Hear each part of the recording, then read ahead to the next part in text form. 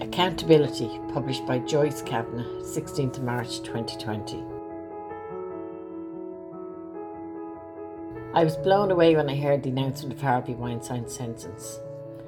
It felt like a personal win to me, and I found myself checking the news to be sure I wasn't mistaken and that he had indeed received a 23-year prison sentence. Even now, all I have to say is wow.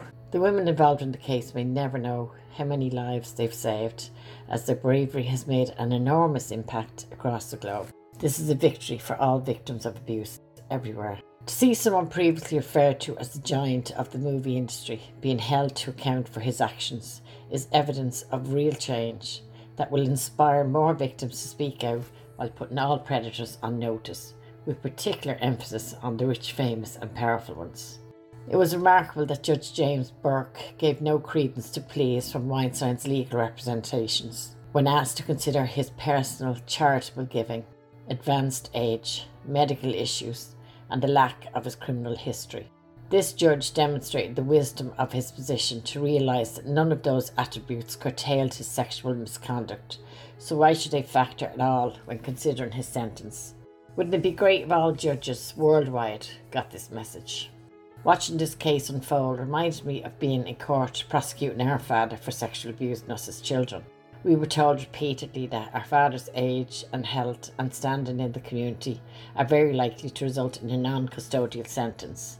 Thank God it didn't work out that way, as he received a 7-year sentence. We continue to be horrified by the number of cases in the Irish courts where these personal attributes that have absolutely nothing to do with the crime are not only considered, but in some cases they are the deciding factors when it comes to sentences of sexual predators. It's shameful. My only hope is that this case will act as a turning point for how things should be done. It was fascinating to hear that not only did Weinstein speak in court, but he did so despite the advice of his very experienced and expensive legal team.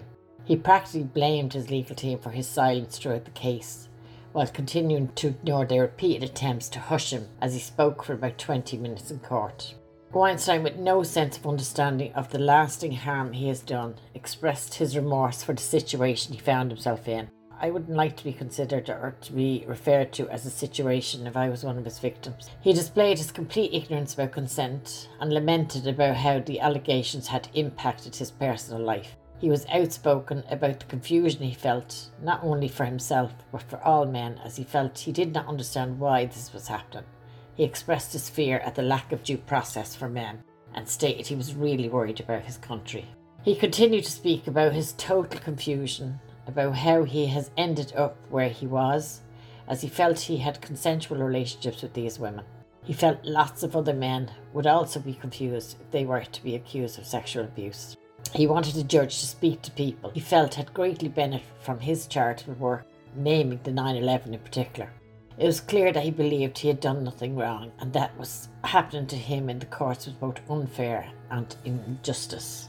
To me, all predators when caught focus their concern on what's happening to them and how they have been personally impacted without a thought for their victim. It seems of great importance to them that we understand the pain they're in. They have no desire to understand the damage they've done to their victims. These similarities tell us something about the type of people we're dealing with. My father's only words when receiving his sentence was, "I hope you're all fucking happy now." I've no doubt he believed we were the ones that caused him great pain, while he remained oblivious to the pain he had brought into our lives. The closest my father ever came to an apology was on one of his early court appearances. My sisters, brothers and my mother were all huddled in a circle standing in a hallway of a packed courthouse. My father appeared behind Paula and he tried to push past her to get to my mother. Paula wasn't moving. He was furious with veins standing out in his neck. He had no choice but to continue his speech he'd prepared from the outskirts of the group. He spit his words out. He was so angry that he could no longer intimidate us to move and let him speak to my mother. He began to mutter some form of apology to my mother. She was not interested in anything he had to say and simply ignored him. He was furious at her lack of obedience, and Paula's continued obstruction really bothered him. The audacity of him to act like a leader he believed he was, while spurting out an insincere apology and expecting that to change everything. The guards noticed him and walked towards him to remove, so he had to reluctantly walk off, still enraged, believing we were the problem. I find it interesting that regardless of what case is taking place in the media, but particularly when it's a big case. Memories of our own experience get triggered. I feel a great sense of pride in the courageous women involved in all sexual abuse cases, and hope these women know just how amazing they are and what a great service they're doing for the millions of victims out there. Recently I watched an American TV series called The Morning Show. It was produced and starred Jennifer Aniston and Reese Witherspoon. This show, although fictional, provided some insight into the world of the rich and powerful men like Harvey Weinstein. The programme is based on a news and talk morning television show that's thrown into chaos. Jennifer's on-air partner of 15 years, called Mitch Kessler, played by Steve Carell. He's fired for allegations of sexual misconduct. Mitch is loved by the audience and appears to be admired by all the production team. He presents as charming, funny and charismatic. However, as the plot unravels, it becomes clear that Mitch has used his position and influence to make or break careers of ambitious females within his industry, not unlike the Weinstein case. What's very interesting throughout the series is seeing the struggle all the characters within the show had with understanding Mitch's behaviour, how they played a role in maintaining his belief that he was entitled to do what he was doing and that there was nothing wrong with it. It explores how those around him, especially the heads of the network, colluded in allowing him to basically get away with sexual abuse for years, as all they focused on was the rape. Mitch's own struggle with accepting that his behaviour had serious consequences for the women he abused was demonstrated really well. Even the female colleagues, and specifically Alex, his co-anchor and friend, really didn't want to see that they had to turn a blind eye to what he did, except that it was just his way, and in fact the way of the world of business. This programme will challenge you to see how easy it is to work in or live in a toxic culture, a culture that allows those with all the power to do what they want to whom they want. It demonstrates how we all can turn a blind eye to injustice, as to speak out would mean a chance of losing careers, friends or family members.